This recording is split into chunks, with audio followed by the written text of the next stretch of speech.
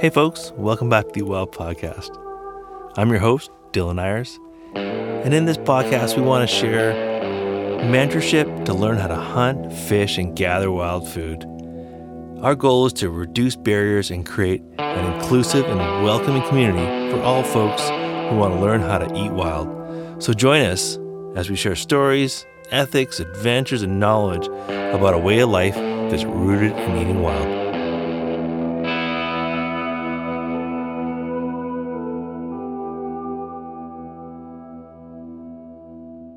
Hey folks, welcome back to the EatWild podcast. I'm your host, Dylan Ayers. Hey, so in this podcast, I'm joined by Chef Dan Hayes. He's also known as the London Chef. Now, if you happen to have stumbled across this stuff, you may have seen him on the Moose Meat and Marmalade show. It's produced by the APTN network here in Canada.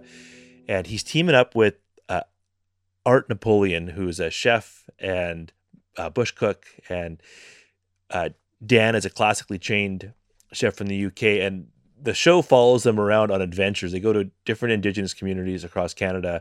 They hunt a little bit, cook a little bit, and tell stories along the way. And it's really fascinating. It's a fun show to learn about wild food, but more importantly, it's fascinating to see the diversity of Indigenous cultures across Canada, and they do a really great job of pulling it together through storytelling. So. I've been meaning to reach out to Dan for some time because he does a good job of sharing stories about hunting through food. And that's kind of what this podcast is about. I really wanted to talk to him about exactly that. Like, how do we tell better hunting stories through food? Well, it turned out that Dan has just got lots going on and he's super fun to talk to. So the conversation kind of drifts around a little bit, but we sure cover some interesting stuff, in particular, kind of some interesting perspectives on coming to this country and getting this opportunity to immerse yourself in Indigenous communities and culture and what a profound impact that's had on Dan. And this was a cool conversation. Lots of great stuff to cover here.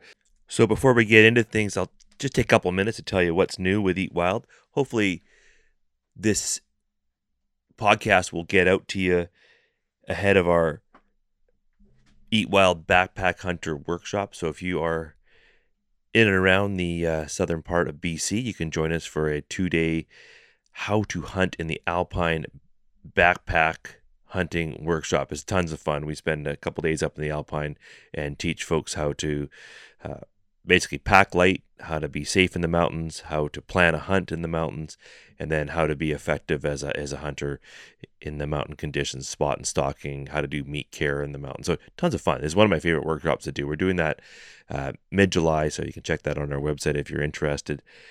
And we're getting close to hunting season, so I'm madly trying to build a couple of more of our online hunting courses ahead of the hunting season. I'm just finishing up elk hunting, so if you're planning an elk hunt this year, you can join myself and my friend Mike Bridger, who's an elk biologist and avid elk hunter, and dive into several hours of us talking about our elk hunting strategy. And I'm hoping to have something done for moose and hopefully the deer species ahead of the hunting season. So keep an eye out for that. You can find those all under our online courses in EatWild. All right. In other news, as I mentioned, we've got a new team of sponsors coming online for the podcast. And again, I appreciate folks who are listening and asking questions because it helps drive the confidence of the sponsors to then help us continue to do this podcast. So I'm excited to be working with the iHunter app. And if you've been to any of my workshops, you know that we kind of use it as a foundational piece of our learning. It's a navigation tool. It's a mapping tool. And it's a bunch of other layers. So as we go forward, at some point in these podcasts, I'm going to introduce the iHunter Scouting Tip of the Week. And I'm going to just give you a tip that I really appreciated about using this app. And I was just out on a tail end of the bear hunting season, and I'm trying to find a place where bear are hopefully congregating. I'm in a big area, and there's a lot of logging, and I'm like, where do I focus? There's lots of access. There's actually quite a bit of green up everywhere, so I don't really know where to focus my effort in bear hunting. And I'm looking for like the probably the highest value green regen, and I think that's where the bears are going to be. So after sort of driving around and looking and not really finding any concentration of sign, I used the iHunter app to identify where the more recent wildfires had occurred. So in the app, you can add layers. Or you have a base map, which shows you obviously where you are, but then you can add different layers. And one of the layers is the last 5 years or so of wildfire boundaries. So if I add that layer, I can actually, it'll overlay a polygon or a shape. Basically, it just shows you where the forest fire occurred in a previous year. I'll give you the date and the location. So we actually weren't too far from a fire area, so we drove to that next area. When we got in there, all of a sudden it actually was quite a bit more open because all the trees had burnt off, or majority of the brush had burned off, and grass had been coming up, and it was just a much better, much more huntable zone, lush grass, and a lot more bear sign. We didn't end up killing a bear on the trip, but we certainly had a better hunt because we were using the iHunter tool for scouting and kind of giving us some guidance as to where we should look next, as opposed to just kind of blundering around until we ran into those features that we're looking for. So anyways, if you haven't already done so, get the iHunter app. As we go forward, we'll do a tip in each podcast about how I use the iHunter app to make me a better hunter, and we'll get into that. I'm also waiting for a package to arrive. The Seek Outside folks are just sending me the new Sunlight tent, and this is sort of they've been designing single wall ultralight tents, but this one has an integrated bug net and floor, so it's kind of eliminating one of the problems with those single wall tents for me, is that I typically would use them in the summer season when it's bug season for this single wall tents, and this way I've got bug protection, which is something I don't like mosquitoes, so this tent might be a game changer for me. Looking forward to talking more about it. If you're interested in checking out their products, you can use the discount code EatWild with those folks. Also, as I'm getting through the sponsors here, I just picked up several flats of beer from our friend Matt Beer at Beer Brewing in North Vancouver. He just made a considerable donation to my annual fundraiser for mental health. We're heading out to the West Coast to do our Bud's Big Fishing Derby, and Matt's been a generous contributor to that event for the last couple of years, as well as our efforts for fundraising for the BC Backcountry Hunters and Anglers group. So awesome sponsor. So he just produced a discount code for us, which is EatWild 10. So if you want to drop in there and pick up some beers for your next adventure, I like their beers because they're all very crisp and light. They're the kind of beer that I might enjoy after a long day of hunting when you get back to camp. And I hope you enjoy their beer too, but I more so appreciate the fact that they're supporting conservation and our efforts to raise money for mental health. All right, there's a few other sponsors, of course, that we see along the way. We've got West Coast Kitchen is going to send us a package of food for our adventure season here, so I'm waiting for that to pop in the mail. And they produce amazing, healthy food for your next adventure. As I mentioned, BC Backcountry Hunters and Anglers, they've come on as a partner in our podcast. And if you're a new hunter and you're looking to build community and trying to find connection to both, whether it's mentorship or just folks that you want to go hunting with, I would encourage you to find your local chapter of the BC Backcountry Hunters and Anglers and show up for one of. They typically have a pint night once a month where they get together, have a presenter come in, or just get together and talk about the conservation issues in and around the area. Great place to start, build connections, find that mentorship, find that community.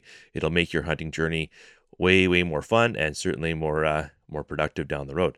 All right, thanks for bearing with me through this read of all these sponsors. However, I will be going forward trying to build these into the podcast going forward, and I'll have to figure out how to do that. But appreciate your feedback as always. Let's get into this conversation with Chef Dan Hayes. Looking forward to this one.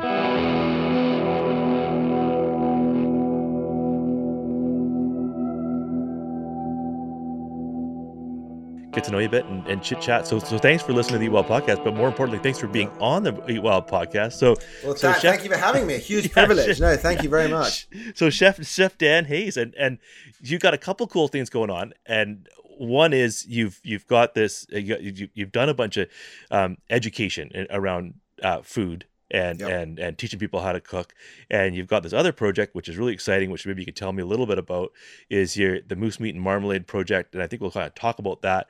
But ultimately, this episode, I'd like to try and talk about kind of the connecting people to hunting through food is the name of this podcast. So thanks for being here. Welcome, Dan. Can you say hello to the EatWild audience? Thank you very much, and thank you for having me. Very, very exciting. Always wonderful to hear these podcasts, because I think it gets the message out to the masses, and I think more importantly, it gets the correct message out to the masses. And at a time when hunting is sort of unfairly, I feel, under attack hugely, it's so important to have these sort of carefully, well articulated arguments on our side. So thank you, Dylan, for the energy I'm sure it takes to do this. So very, very important work. Oh, it's a lot of fun. And so Dad, do you self-identify as a chef first or a hunter first? Well, I mean, we tend to self-identify as our occupation, don't we? And I've always thought it's slightly bizarre. You're at a party and you say, "Oh, so what do you do for a living? So what do you get up to?" And it's, I'm a lawyer, I'm a plumber, I'm a doctor, I'm a teacher, I'm a vet. Very rarely do you meet someone at a party who says, "I'm a mountaineer and I like to sail." It's always the occupation that comes first, which I think is wrong to a certain degree, although it does identify us as people, So I'm a chef. That's what I do for a living. I'm a chef. But hunting is a huge, huge part of my life on a daily basis. It's a monumental part of my life.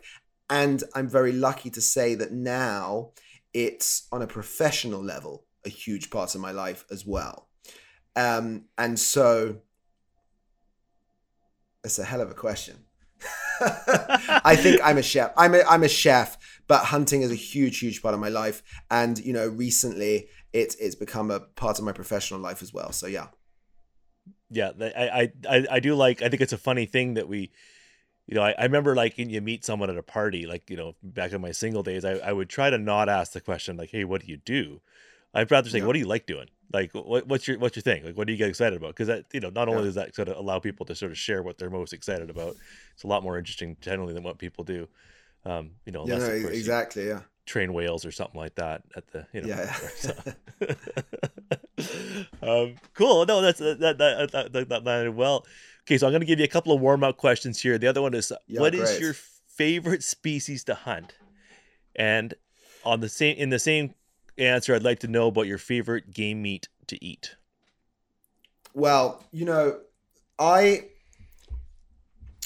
quite frankly, my favorite game meat to eat, really, boringly, is black-tailed deer shot on Vancouver Island, because that's what I eat all the time. It's a huge part of my life.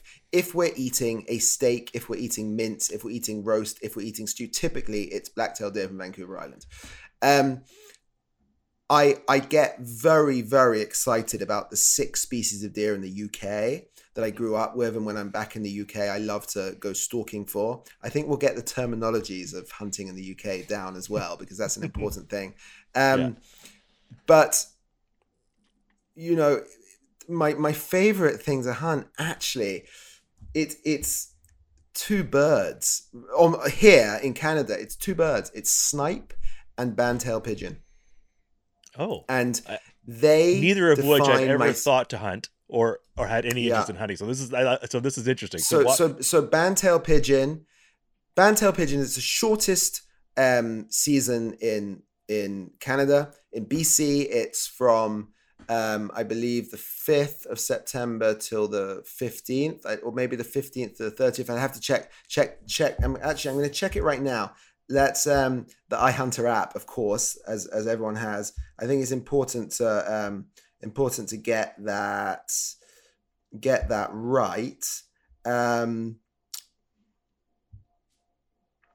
15th of September to the 30th of September, and if in my hunting year, if I can shoot a brace of snipe and a brace of band-tailed pigeon, that's me.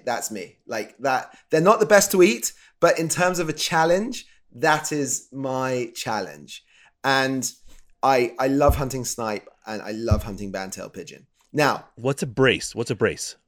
It's 2 birds. 2 birds. So if you got a couple of birds, why 2, not 4? Because I think there's no need to shoot for. They're not that great to eat. They're good. I mean, as all the pigeon species are. The best pigeons to eat are in the UK: wood pigeon, Columbus polumbus. Fabulous birds to eat, unbelievable. But they're so challenging. I mean, you've seen bandtail pigeon all the time when you're out there, up in the tall conifers, when you get those little breaks of conifers up in a clear cut. Like, I mean, they're so challenging, and they're such incredible birds, and they're amazing. And then snipe in the wetland, like, you are coated from head to toe in mud, and your boots are full of water if you're out in snipe habitat, hunting them properly, walking them up with a shotgun. It is exhausting. And to hit one is, I mean, God, they're fast. They're the most incredible creatures. And you have to be careful because, there's also killdeer and oyster catchers and dowitchers and all the other, long-beaked shorebirds. So you have to be damn sure that what's flushing is a snipe before you even get a bead onto it. And by the time you've thought about getting a bead on it, it's 40 yards down there zigzagging away from you. Unbelievable creatures. And I'm often humbled by them hugely. Yeah. Hey, so do you like the challenge as a chef? When you take an animal that's what we consider less desirable, and we have a spectrum of meats that we have in the hunting community, sure. and we all place them in different position here. But when you get down to the snipes and which I use, or pigeon, which are maybe not the most desirable, do you enjoy the challenge of making them taste amazing as a chef? What I tend to do is regardless of what they're like, they taste amazing to me because of the challenge of getting it, and sometimes, it's like that first trout you catch as a kid and it's, a stocked rainbow and it's a bit muddy, but God, it tastes amazing, and it's a little bit like that. I mean, as we speak right now, I have a big fat Drake mallard roasting in the oven and it smells amazing and I know it's going to be amazing. But it wasn't very challenging to shoot him, to be perfectly honest. When you have one of those snipe, one of those bandtail pigeons, it's such a big challenge that they somehow taste better than they should as a result.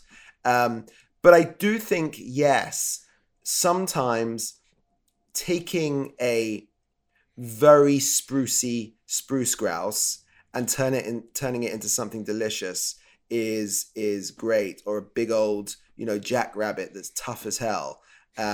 Maybe the elk hunt didn't go to plan. And so you shot a big jackrabbit and you're going to have that for dinner. And how do you turn that into something delicious and tasty? And I think often it isn't the target species we should always be thinking about. It's sometimes all the the bycatch that one can get along the way. That's sometimes very important to think about. Yeah, that's lots of fun. I was just thinking about it took me 10 years to get my a ram, the stone sheep, and to be honest, like it's super fun to have sheep meat in the freezer, but I can't say that I absolutely love it. Like I like it, I enjoy it. It's different, and I definitely have a big ceremony anytime a piece of meat comes out, and I do my very best to treat that meat with ultimate respect, which I think I do everything, but at the end of the day, it's not as good as like, that 2.5-year-old white-tailed deer from last year, right? Yeah, it's never going to be the same as it's never going to be the same as the braised shanks off a spike or a fork, black-tailed deer from this part of the world. And I mean that, it's funny. I was just being interviewed for something an hour ago, and it brings us up to the difficult topic, or can be difficult, of, trophy. Is it trophy? Is it meat? And like, no one can honestly say that, the sheep hunt is about meat. As a result of the hunt, you get some lovely mutton in the freezer that makes great curries and all the rest of it. But primarily, it's not about that. I mean, it has to be 9 years or full curl. So you would never choose a 9-year-old, a 9-year-old. I mean, you talk a 9-year-old sheep on a farm. Good Lord, that's going to be some mutton. That's going to be some muttony mutton. You better get ready with those jerk spices, and Um, so I mean, it's, I think it's an interesting one, isn't it? Yeah. Yeah, it is. It is a challenging one to navigate for sure. And I put a well just on the sheep. I actually the sheep is actually surprisingly amazing. So the round we got was is 10 years old, and Yeah. it's actually tender, and which was Yeah. really tender, like surprisingly tender. Even Yeah. the tough cuts are tender, and it Yeah. does carry a bit of muttoniness, but Yeah. it doesn't have that, like, I sort of, it doesn't have sort of like that. And that's sometimes you got a real muttony. It's almost like you're licking the hide or the hair. It's just Yeah. so fuzzy and like it has none of that. It's actually very pleasant. Yeah. It's just not as lovely as some other meats. Um, but yeah, no, I'm surprised as an old animal. It was surprisingly beautiful meat. As someone, I don't eat any domestic meat at all. So, whenever I'm given something that's different to my usual spectrum of wild game, it's very, very exciting because, if I'm given some elk or I'm given some caribou, I'm given some sheep or some goat, or it's Mm. very, very exciting for me because my typical, my freezer is full of black bear and black-tailed deer and rabbit and grouse and duck and goose, and that's my staples. So whenever I get given something else, it's very, very exciting because it's a change, and it's a a really wonderful change.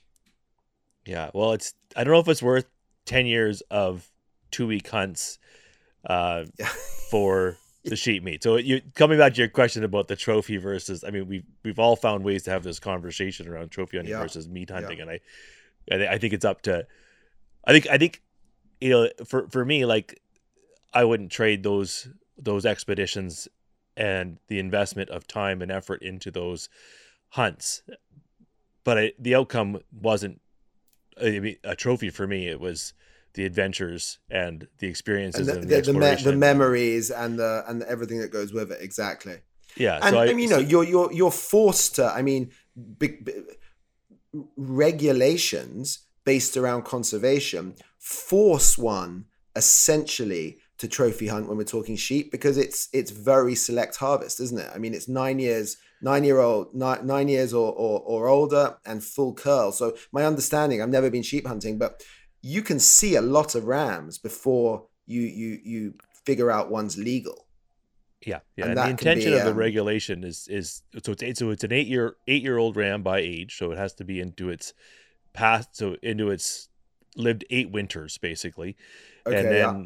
then that's their annuli demonstrates that they've survived a winter basically, um, Yeah. and or full curl. But I think the intention of the regulation is that they typically will be past their breeding age once they get into like the 9 and 10 year old class rams. The Sure. younger rams will take over the breeding by then. So I think the intention is you leave that sort of 6, 7, 8 year old class to do the breeding, and then the older rams are likely not going to survive the winter and likely not going to be breeding. Yeah. I wonder about that, if in fact that's how it all works. But I think at the end of the day, it just Yeah. really limits the number of animals that get killed. Because yes, I've seen lots of, It you know, makes it very hard, doesn't it? Yeah. very very hard. It almost to the point of like it's almost insanity how hard it is to actually. Well, not insanity, but it's very difficult, and I'm not looking forward to sheep hunting again. Like I'm very excited to be like that's it. Like I'm one and done. I would way rather Yeah. spend the next 10 years 2 weeks at a time just looking at mule deer for the most Yeah. part. But Yeah. at least I'm saying that now until I dream up the next adventure hunt that involves sheep hunting, and then I'll get excited again. But Yeah. Yeah. that, Absolutely. but yeah, right on. Well, Well, even I mean, yeah, I mean, I've never been, and the truth is, my lifestyle doesn't allow for long trips. The only time I do, you know, when I do long trips, it's work. It's moose meat and marmalade, and we're off somewhere, and hunting forms a very small part of what it takes to film an episode, which is typically 4 days. Maybe that's one day of it. So I get to go to some amazing places, but personally, it is all on Vancouver Island, and most of it is a day, at the most, maybe 2 days, or perhaps a day and a half. But I just don't have the lifestyle that allows for long trips. I've never put in for an LEH, which people can't believe, but I haven't oh, because I know I probably can't go. And interesting. um, I just don't have that. a life that allows for that with work and children and family and all the rest of it. So I most of my well no not most all of my hunting is Vancouver Island, typically southern Vancouver Island, and I'm at it constantly. You know, I'm very lucky that I have some ability to help farmers out of season, and it's what I do, and I you know I'm just as happy walking around with a 410 after a rabbit as I am in the spring trying to get a big black bear. And I think it's very important that people understand that hunting doesn't have to be expensive. In fact, most of it isn't. And I'm sort of, I see a lot of hunting portrayed as this very sort of exotic thing that requires lots of equipment, and you have to be in a particular type of physical fitness, and you have to have guides, and it all involves this, that, and the other. And in actual fact, you can buy a perfectly good shotgun for $100 and get your license and get your PAL and get your hunting license number, and off you go. I mean, it's not a lot of money and it's very accessible if you live somewhere like this. And I think it's important people realize, that you can start off, puttering around on the spur roads and logging roads after grouse for next to nothing, and you can be part of it all. I love that. It was something that my wife and I moved from the city back to the Sunshine Coast, where I lived here before and owned a house, but been renting it for a number of years.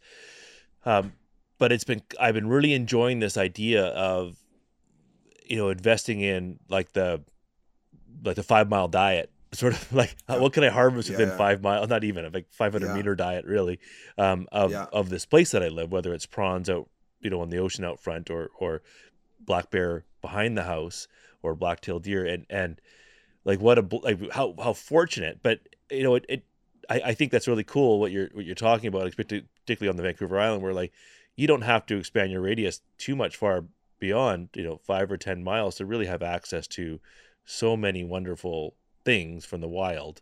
And I'm getting excited about that. Yeah, and I mean, we're fishing right on our doorstep, and at those photographs I took that I sent you this morning, where I was out scouting for bear, I mean, that I left the house at 5 a.m. and at 6 a.m. I was parked and hiking up a spur road, a 10-kilometer hike up with no cell service in wolf, cougar, black-tailed deer, bear, grouse. I mean, it's everywhere. And there's quail out there as well, and rabbits. I mean, it's an elk. So it's very accessible. Like I think there's this mentality, and of course it's all relative to what one's used to. So I come from the UK, where all land is private. Gun regulations are incredibly strict. And so you move here and it's like, what? I can pop into Canadian Tire and buy a rifle, and then I can, get a key to a gate that lets me out into hundreds of thousands of acres. And with a tag, I can just hunt deer from September, from September the 10th to December wow, like that's amazing.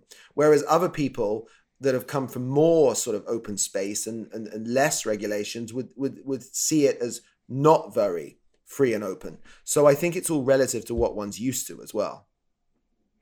Yeah, and it's also time. I mean, I think that's the real. I mean, I think a lot about hunting opportunities, barriers for folks to participate in hunting, and that's what we kind of do at EatWild. How do you reduce those barriers? The one thing that I really kind of got to a place on is that I haven't been a huge proponent of hunting bears, and the main reason for that, along my own journey as a hunter and as a hunting educator, is that like it's complicated hunting bears, and it's complicated for people to understand why you hunt bears, and most non-hunters, kind of aren't super comfortable with the idea of eating bear and hunting bears.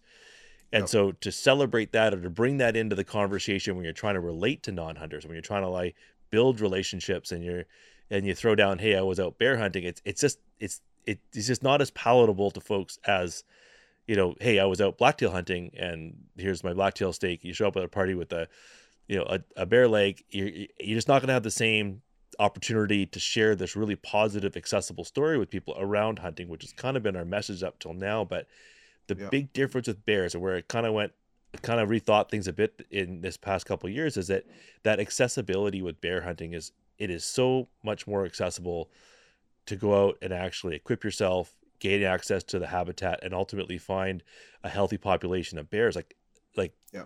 if you're living in the bottom part of the province anywhere, you most likely have access to bears, and then you have access to this what is a very low barrier hunt, and ultimately you can fill your freezer or gain access to organic meat. And I think that kind of trumps the sort of other problem I was talking about, which is the how do we talk about hunting in a positive way. Yeah. um yeah, And I think so you're right. I mean, I have approached it like this. And this is what I found. So I am constantly in front of people running cooking classes, and I have been for the past 10 years, and I don't shy away from the fact I'm a hunter. I couldn't. I'm on international television with a gun in one hand and a dead animal in the other, So I talk to people about hunting. I sit there at a meal not eating any of the meat because I don't eat domestic meat, which of course raises the question, are you a vegetarian? Are you a vegan? No, but I choose just to eat meat that I killed myself, which then brings up the topic of hunting. And I find that very rarely does one push back if you articulate it well. And what I found is that so many people are either intrigued by hunting in a positive way, used to hunt, grew up in a hunting family, have been around it, their neighbor hunts, but they moved away and they miss eating deer. There is a connection somewhere. It is very, very rare, I find, in fact, and maybe it's because the people that come to me are sort of into food or around food, and maybe it's just the place that I live. Most people have some connection, even if it's a generation removed, to hunting. And I find that I very rarely get negative pushback as long as I'm open and honest and talk about it in a very matter-of-fact way, that this is what connects me to the plate, the food on my plate. I feel proud to do this. This is a part of my life, and I'm happy to tell you everything openly about it.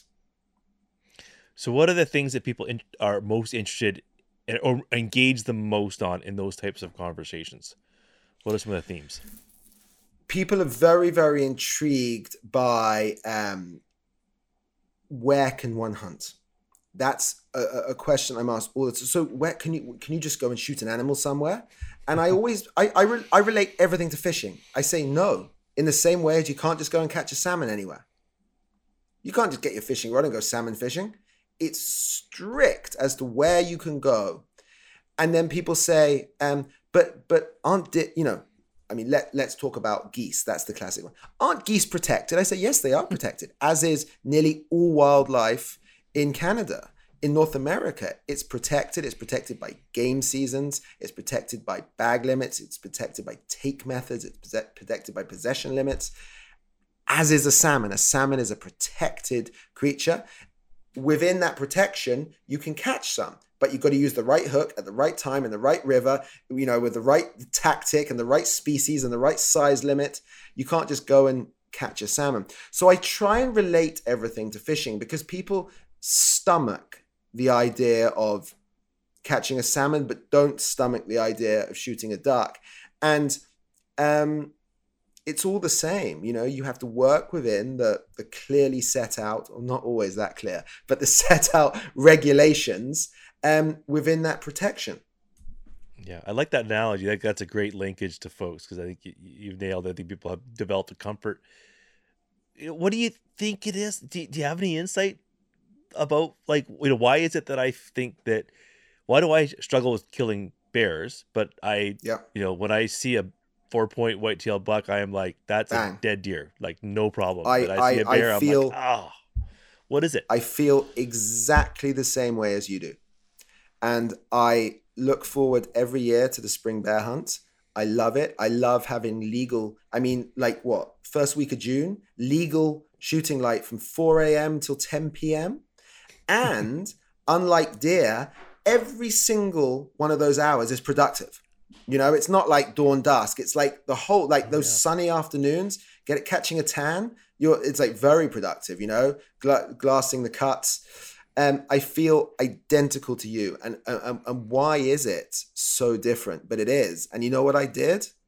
I went out and I bought a 375 H&H to make Mm-hmm. absolutely sure that there is no messing about whatsoever, because Hmm. it is very different when you go bang on a deer with a 308. You see the shot reaction, it runs on, you know exactly it's piled up 20 yards into that bush, but it's somehow very, very different with a bear. You know, the way it spins around and it, you know, I mean, it claws at where it was shot, and there is something very different about it. I think we think of our dogs.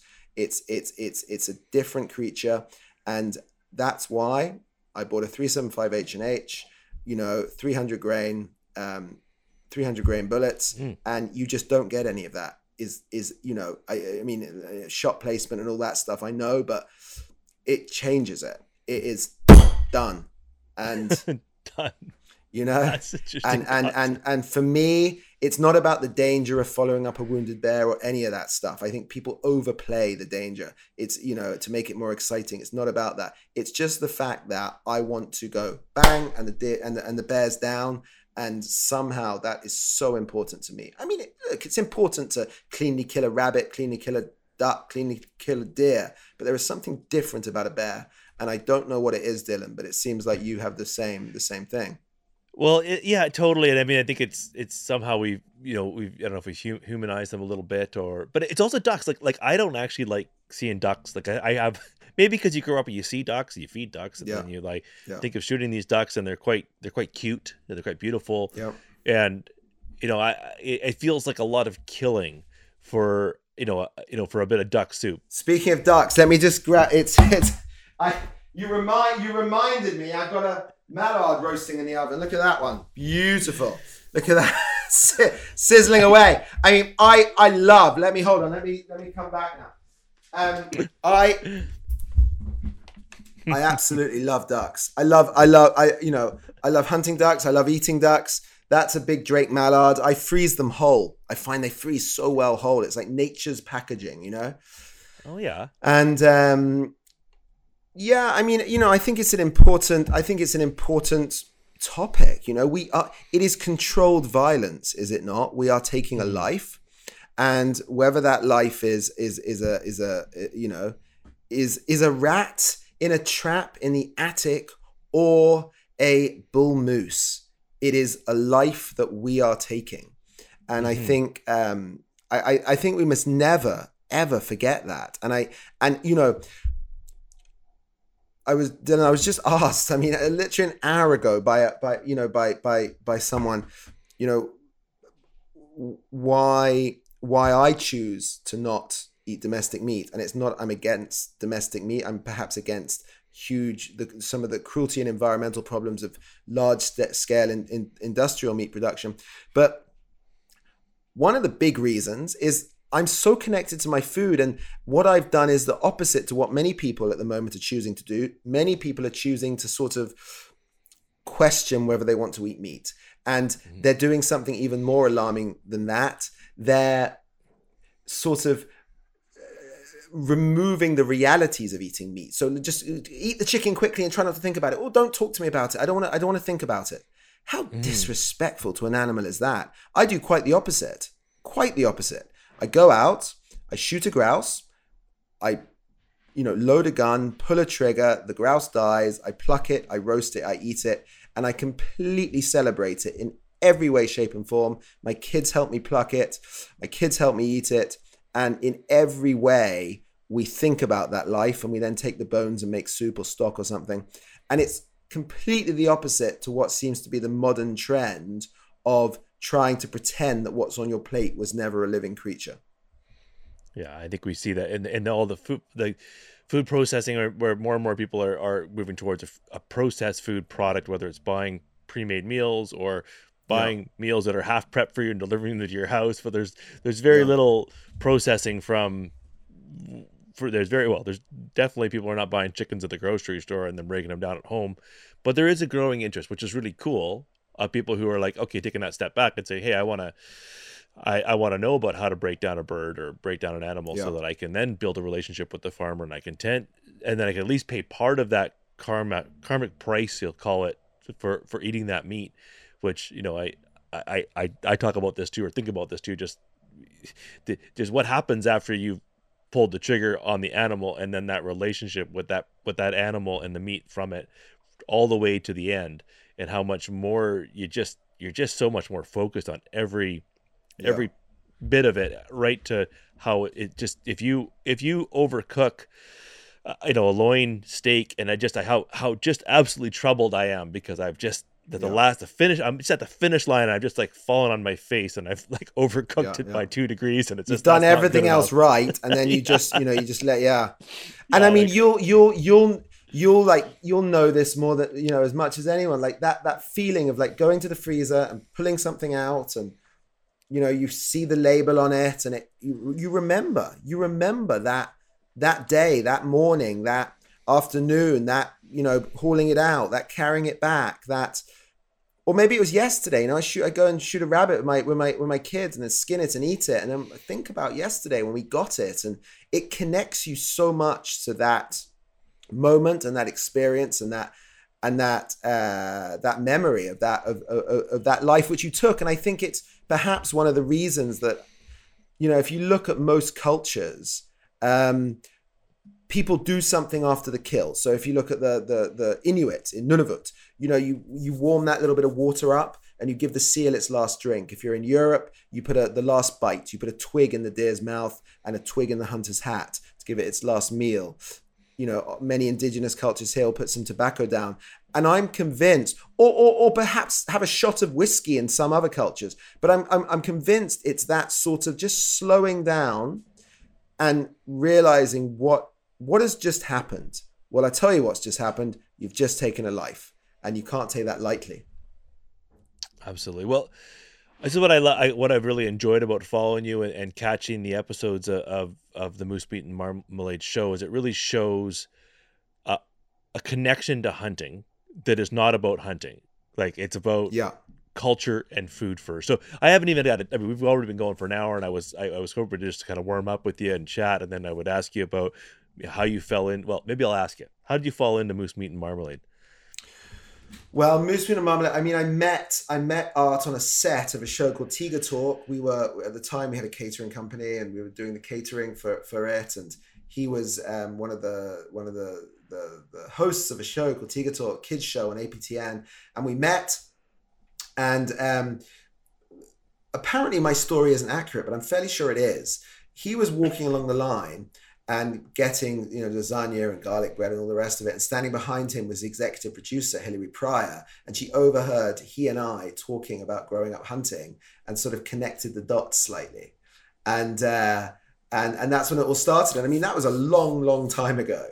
And these things take a while to get going. But now we're on season 7, and we film half of it in Europe and the UK. Of course, I'm from the UK. You can probably tell from my silly voice. And the rest we film in Canada. And it's a huge part of my life. Yeah, huge part of my life. And for the audience, just give us the premise of the show, and I'll ask a couple more questions about essentially, Art is Soto Cree from Soto Cree and Denizar from Treaty 8, just on Moberly Lake, just outside Chetwynd. And I'm obviously English from the UK. And we head off and we hunt and we fish and we cook. And we're nearly always in an indigenous community if we're in Canada. And then if we're in Europe or the UK, typically something that connects me to it. And he leads an episode and I lead an episode. And we're, 13 episodes a season. We're now at season 7. So quite a few episodes. We take it in turns to lead an episode. Although recently we sort of forget who's leading the episode. When it started, it was very much, he was the hunter with a gun and I was the chef with a knife. Well, he's a great cook and I hunt. So in actual fact, it's sort of gone from chalk and cheese to just sort of being 2 chunks of cheese, sort of sliding along together. And we sometimes are halfway through an episode and we sort of have to look at each other. Whose episode is this? So it's something that I owe so much to, because look, it's great. I mean, my father often says to me, how the hell did you find someone to pay you to go and hunt and fish all over the world? But that's not the point. The important point is, as a white guy arriving in Canada 16 years ago, I have had the experiences in indigenous communities that I think would have been impossible, absolutely impossible to get in almost any other way. And I'm now welcomed and known, and it will continue to be whatever direction my life and work goes in. Indigenous communities will continue to be a huge part of my life. So I'm truly grateful for that. Yeah. That's we've answered all three of my next questions with that. I mean, really, I wanted to ask Oh, you about. sorry. I better. No, it's perfect. Just Dan, shut up if I'm talking too No, much. it's perfect. I mean, clearly you work in television or something, because you know what people are looking for. But I mean, yeah, and that's another. I mean, I find it interesting because what, just reflecting on the experience of coming from, we in British Columbia, we have this incredibly complex, um as settlers and indigenous communities, we have this very, very complex relationship, and we have this challenging path ahead to move towards reconciliation and correct past wrongs and create opportunities for every for folks to just heal and coexist in a way that's awesome, and it's going to be a bit of a ride forward. But I grew up in this. I understand this, and as I have an indigenous heritage, and I understand and I grew up in a very privileged settler lifestyle, you could say, and so, like, I kind of understand the foundation of this. But to walk into this like 15 years ago and be like, go, wow, there's these communities are amazingly rich and have this incredible culture, yet, like, why is there this real challenge ahead of us? And what were your sort of initial thoughts about it? Was just kind of seeing this. Well, I mean, I'll tell you this now. I'm the new guy. I'm the new guy to these shores, and I find myself constantly educating people that have lived here their entire lives, sometimes 60 years, about, challenges that indigenous communities at times can face. And I find myself constantly educating people about the realities of colonization and the horrors of it, And so it's quite bizarre in many ways that the new kid is the person doing the educating. And it does sort of highlight and showcase so well what a terrible job we've done of educating the non-indigenous community of the realities of what colonization did to this country, and what colonization did to the first peoples here. So that I find interesting. I mean, I find, to answer your question though, I find life on the res far more similar to life in a European village than you find in Toronto suburbia. I can assure you of that. Now, Toronto suburbia might be made up of Italian and and Croatian and Spanish, and but there's more similarity to a European village in a reserve than there is in suburbia. And it's the sort of everyone together helping everybody out mentality that I'm drawn to so much. And I spent a lot of time in my youth on an island called Ibiza, in a little village called Calahonga, and running around as kids there's some huge similarities to kids running around on the res having fun. And I think subconsciously that's one of the things that draws me hugely. Yeah. It's funny. I can totally appreciate that, having spent time in England and in small towns growing up here and there, and the time I have spent on reserve. Yeah. I really see that. And one of the things I can remember about hanging out.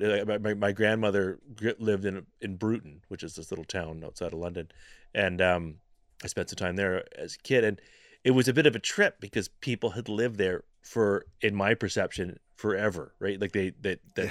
there was no beginning of when people lived in these homes and houses and on these properties, and there's very much this incredible sense of place, that people belong to the land on, in indigenous communities, that is Yeah. just so obvious when you become part of, when you're welcomed in, and you have, they share with you. It's like so obvious that this, and then that whole piece about like the land connection and reconciliation, and it's just like so obvious. It's like, oh, like you've always Yeah. lived here, and everyone's always lived here, and this is why and you don't want to you leave know, here. and it's Like, sort of so many things are connected to the land. This, you know, the and also the diversity. I mean, this is the thing. You know, I'm constantly mesmerized by how diverse communities are, and you don't need to go that far down the road to find a completely different language with completely different spiritual beliefs, with completely different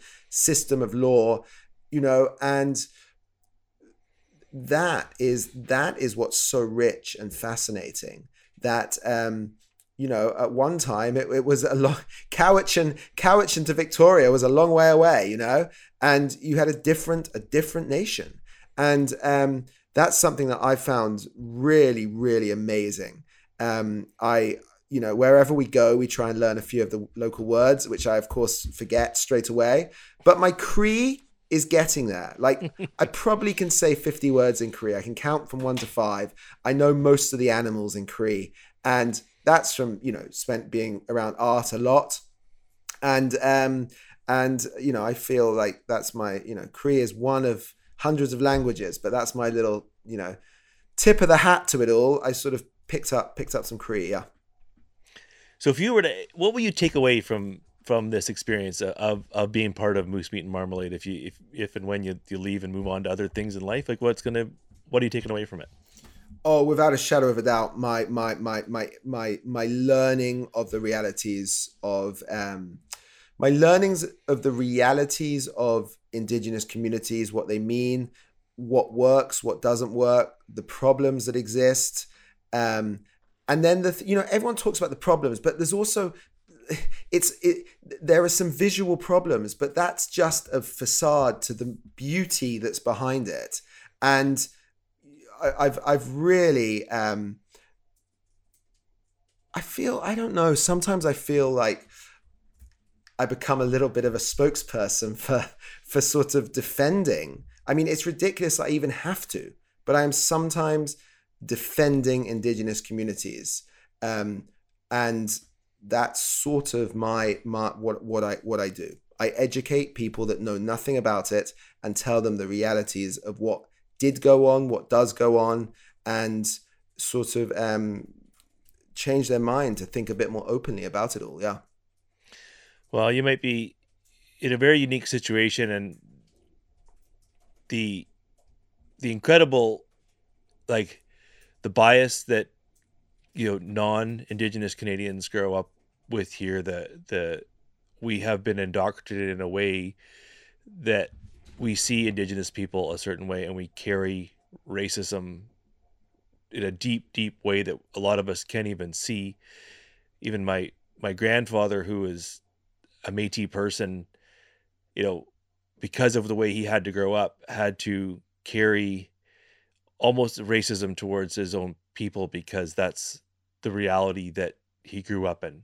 And so it's just so deep and complex how we carry this weight of colonization and the impacts, and I think it's like it's just, there's so much deprogramming, decolonization that has to happen within our society, and I think even the most woke and able person to come to this conversation, including my like it's just it's incredible where what lives within us that we have to process Yeah. as No, no, Canadians, and it's a long absolutely. journey. Anyway, that's a Absolutely. pretty It is, that's a yeah. pretty challenging thought. I don't want to get No, no, I no, want no, to exactly. But you know, I mean, what's amazing, I'm a hunter.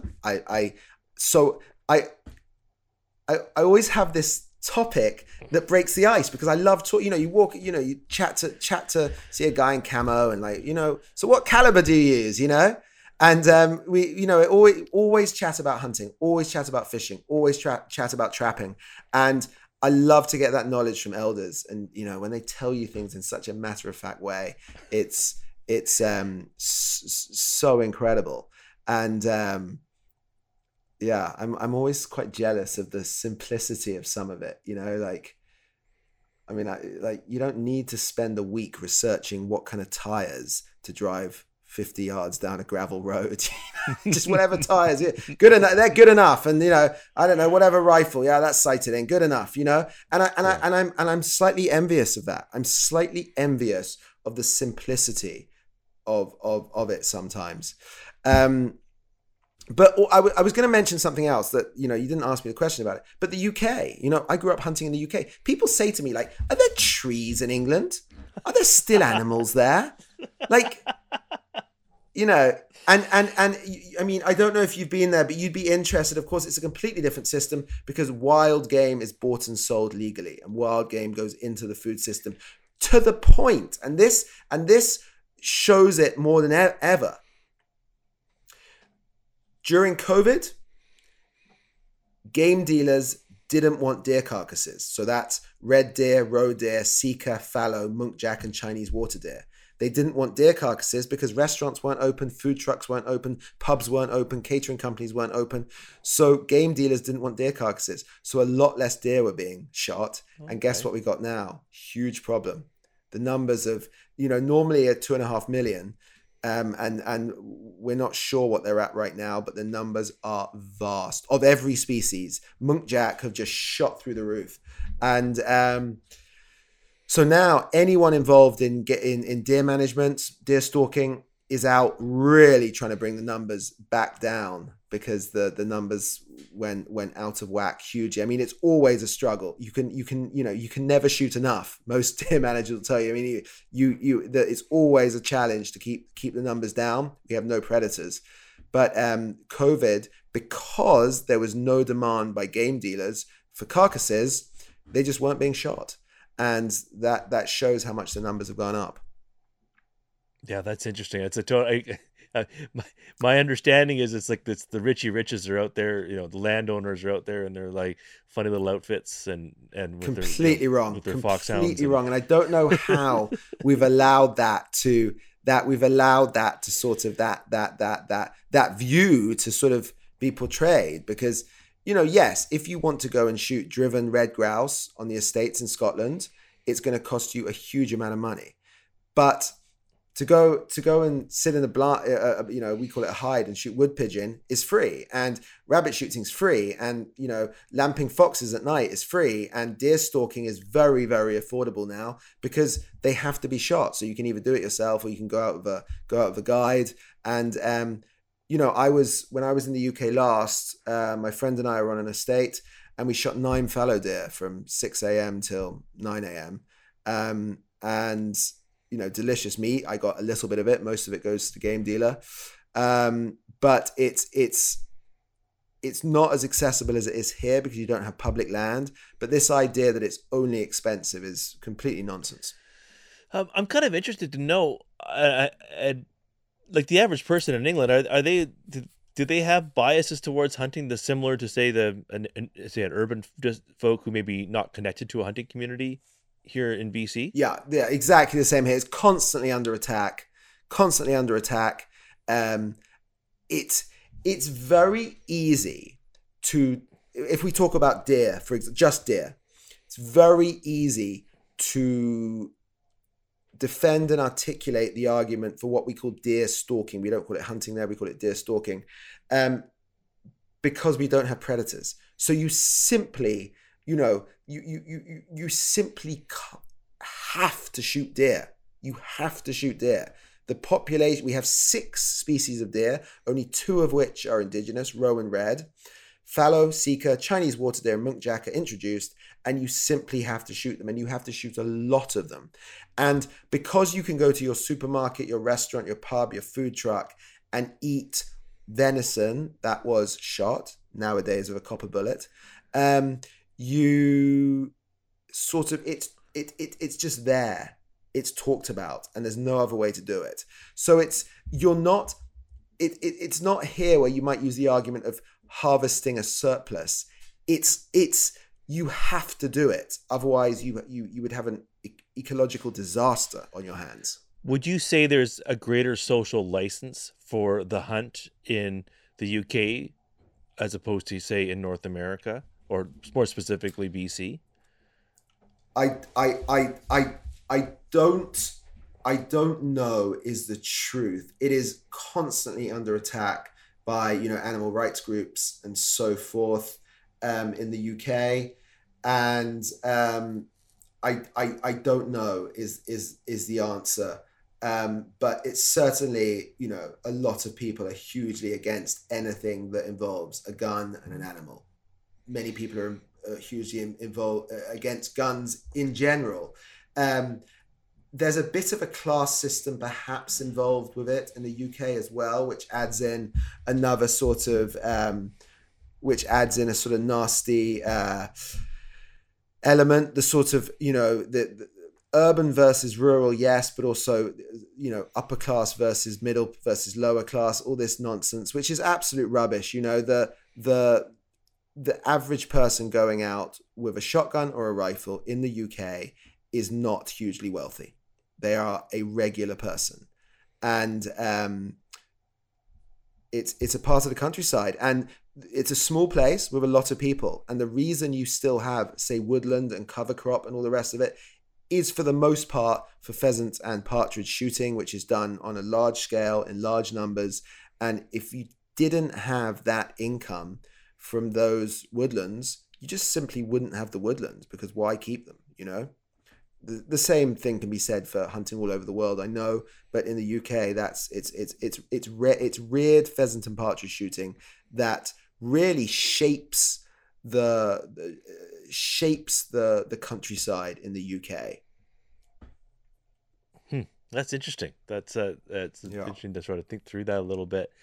Do you think we're in a better place? Like when you started your sort of, I'd say, you came to Canada and you were, I mean, I'd say over the past 10 years, no doubt, you've been pretty aware of perceptions around hunting as part of the media, or creating content. Do you think we're in a better place now in terms of telling our story about hunting to the average person in Yes. society than we were Yes. before? And how so? Absolutely. I think we still can do a lot better. I think we still must do better.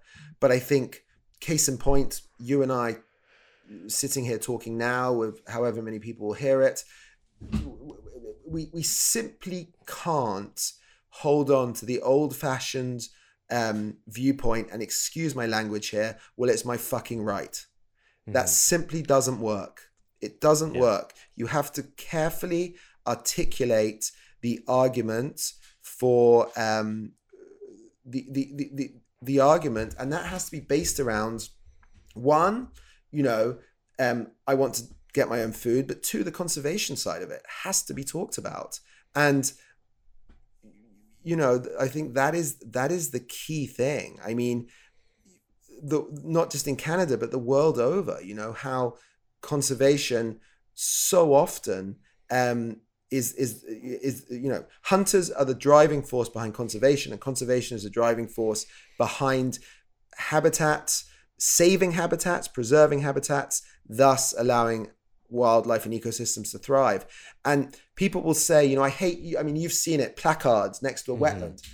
Hunting wiped out the ducks in this estuary. No, it didn't. Market gunning wiped out the ducks in this industry for commercial purpose. Hunters then brought the ducks back to this estuary, and hunter dollars allow this estuary to exist so we don't have a pulp mill there. But they're never going to write that on the plaque. It's also, so this is interesting. I will end. I think this is maybe a nice place to sort of dig into a little bit, but we should probably try and let you get back to your duck here. Speaking of ducks, I mean, but imagine wetlands without Ducks Unlimited. You know? but so this is the thing about communicating this story. So I mean, it's great that you and I are having this conversation on my Yeah, podcast, and if yeah, we're lucky, 50, 100 people will hear it. But they're all people that are already drinking the Eat Wild and Chef Dan Kool-Aid, right? Because yeah, they know yeah, our story, or they're already kind of in this world of like buying into the this type of community and this ethic around hunting. It's really about reaching those folks outside, which is what I love about your shows, because like it is reaching people yeah. outside, right? Um, but where we get hung up, I think, is like that conversation around the role of hunters in conservation and how we invest in conservation. If it wasn't for hunters, then there'd be no wildlife. I think that argument is a challenging one to articulate, to convey, and it's just quite frankly one that I think that people they just like they just shut down. They're like, I can't process that.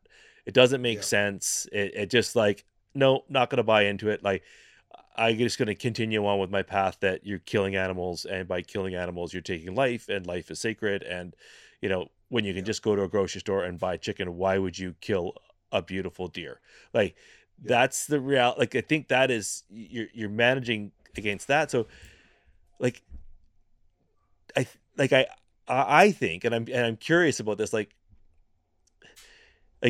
we've been trying that argument for a long time, and do you feel like that argument is getting us anywhere, talking about I, conservation as a I think reality it of has hunting? to be. I think it's also how it's presented. I think, I spend a lot of time talking to non-hunters, and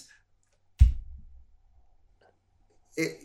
I think one has to know not necessarily the facts, because facts are boring. I think Yeah. it's conveying that message of what happened in North America, what happened over the past 100, years, and how we've ended up where we are now. And simplifying it as if you're talking to children, and simplifying it. And I think that's really, really important. And, turkeys are the perfect example. I'm preaching to the choir here, but, using the example of turkeys is the perfect example, of how they nearly disappeared, and people that want to hunt turkeys brought them back. And I think it's things like that that are very, very important to be able to, I don't know that many hunters know that. I think this is also the thing. Like, I don't know that many hunters really know the true North American conservation model story. And if you don't really understand it yourself, it's very hard to then portray it and articulate it in a manner that's easily digestible. I think your point is great. I don't know. We've been saying the argument for a while, and I don't know if people buy into it. It is a hard pill to swallow. If we weren't around, animals won't be around, and it's not always completely true either. But the fact is this: animals that we want to hunt typically do very well, and animals that we don't want to hunt often fall by the wayside because there just isn't. You don't have the Rocky Mountain, owl foundation. And as a result, some owls are really struggling because no one really puts the dollar in and looks after them. And I think that's something it's a tough pill to swallow, but it's true. Yeah, absolutely. And I mean, I feel like, so. 'Cause my next question is, do you think we could gain more ground if we share a different, like, other stories? For example, the food story, food security, health Yeah.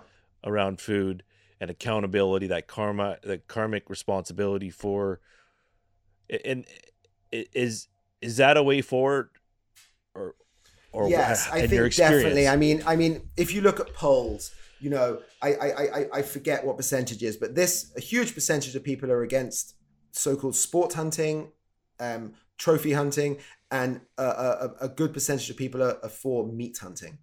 Now, you and I know that if you go out and shoot a fork and then stick its head on the wall, that's now considered a trophy. The fact you've eaten the deer is besides the point. So are the two entwined? Sure, they are, hugely.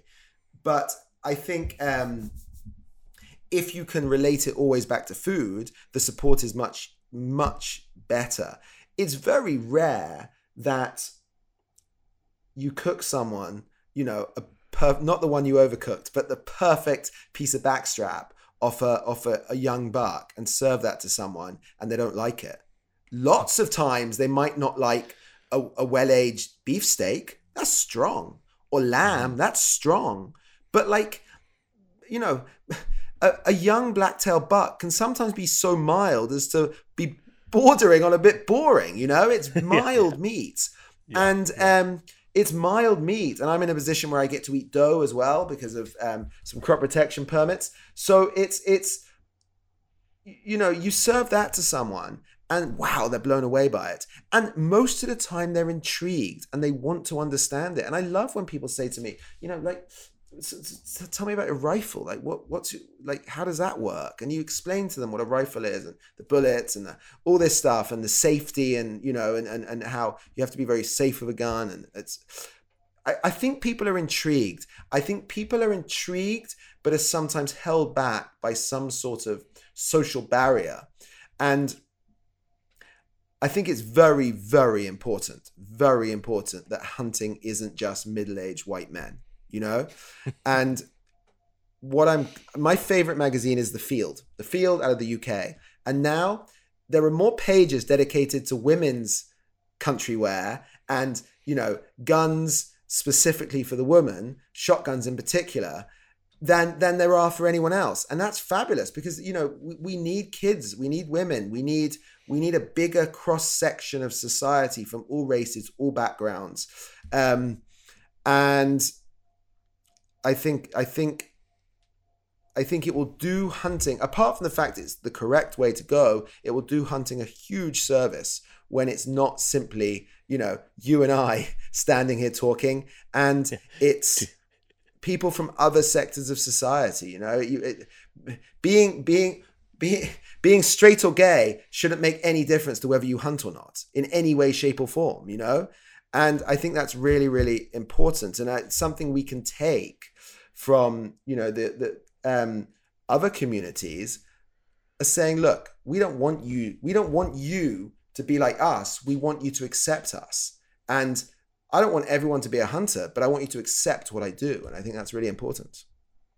Yeah, totally. Well, if we can keep, having conversations that make this space more welcoming and inclusive. So that's important. It's that's what we're struggling with, I think, as a community. I think that starts with how we project ourselves out and the conversations that we're having and how we share our stories on social media. I think, Dan, you're just gonna have to come back and hang out again. And because I think I got about halfway through my thought process here as to what I wanted to chat with you about. And I think we got a lot of ground to cover here yet. So I'm excited to get to know you a bit. I think we could chat. We could probably chat forever. And I've got lots of other projects on the go, which I'd love to talk to you about at some point. I always ask people this question on the show is to, tell us about the most memorable meal in the backcountry. But I'd like you to take us to one of the communities that you have been to on your journey with moose meat and marmalade. And what was the most memorable wild meal you've had along the way? And this isn't just because it's a community. This is in my life. It's a very easy question to answer. It was at the Soto First Nation Culture Camp. A gentleman, wonderful guy called Julian Napoleon, who is the son of Art Napoleon. And at the time, he was heading up the Woodland Caribou Restoration Project, where they had the maternity pen. And I was very privileged to see that maternity pen. And down on the shores of a lake, they were having the Soto Culture Camp.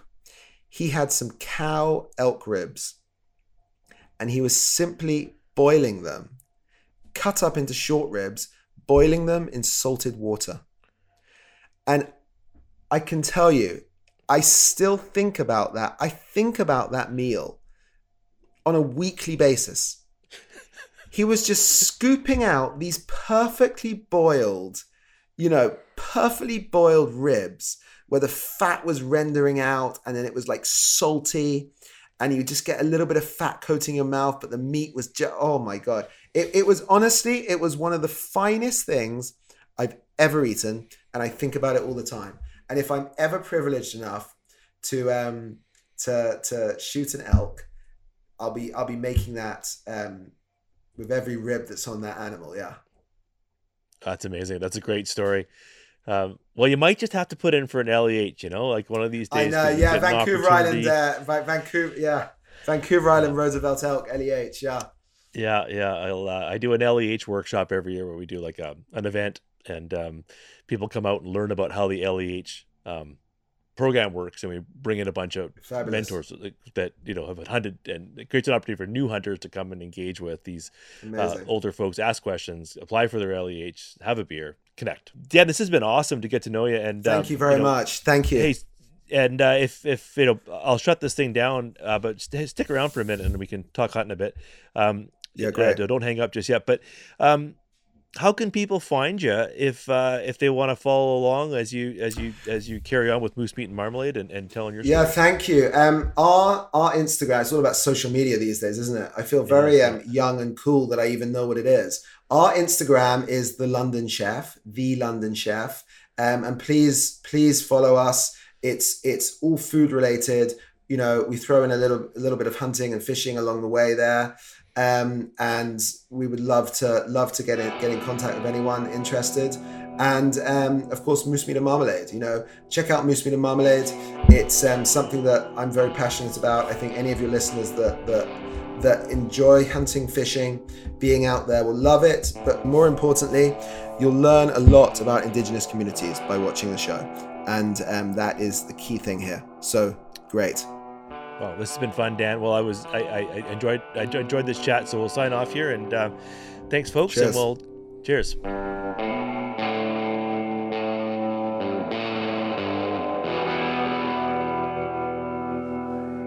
Hey, folks. I hope you enjoyed that podcast. Now, we'd love to hear from you. So drop us a question either on our Instagram or email me directly at dylan@eatwild.ca, and we'll do our best to answer that question on our future podcast, or we might even build an entire podcast based on your questions. So thanks for doing that. So if you want to hear more from Eat Wild, you can come join us. We're doing a series of Eat Wild Learn to Hunt webinars. So we're getting together on a monthly basis, talking about all things hunting with a group of mentors through a webinar format. They're tons of fun. Come join us there. Now, if you happen to live in the Vancouver, British Columbia area, we do in-person workshops where we get together, learn fundamental skills for you to be a better hunter. Hope you can hang out for one of those too if you happen to be in the area. Now, we'd love it if you could leave a review or a comment wherever you listen to your podcast. That'd be a great help to us. And more importantly, share this podcast with folks who care about the stuff we're talking about. So thanks for doing that. Until next time, eat well and wild.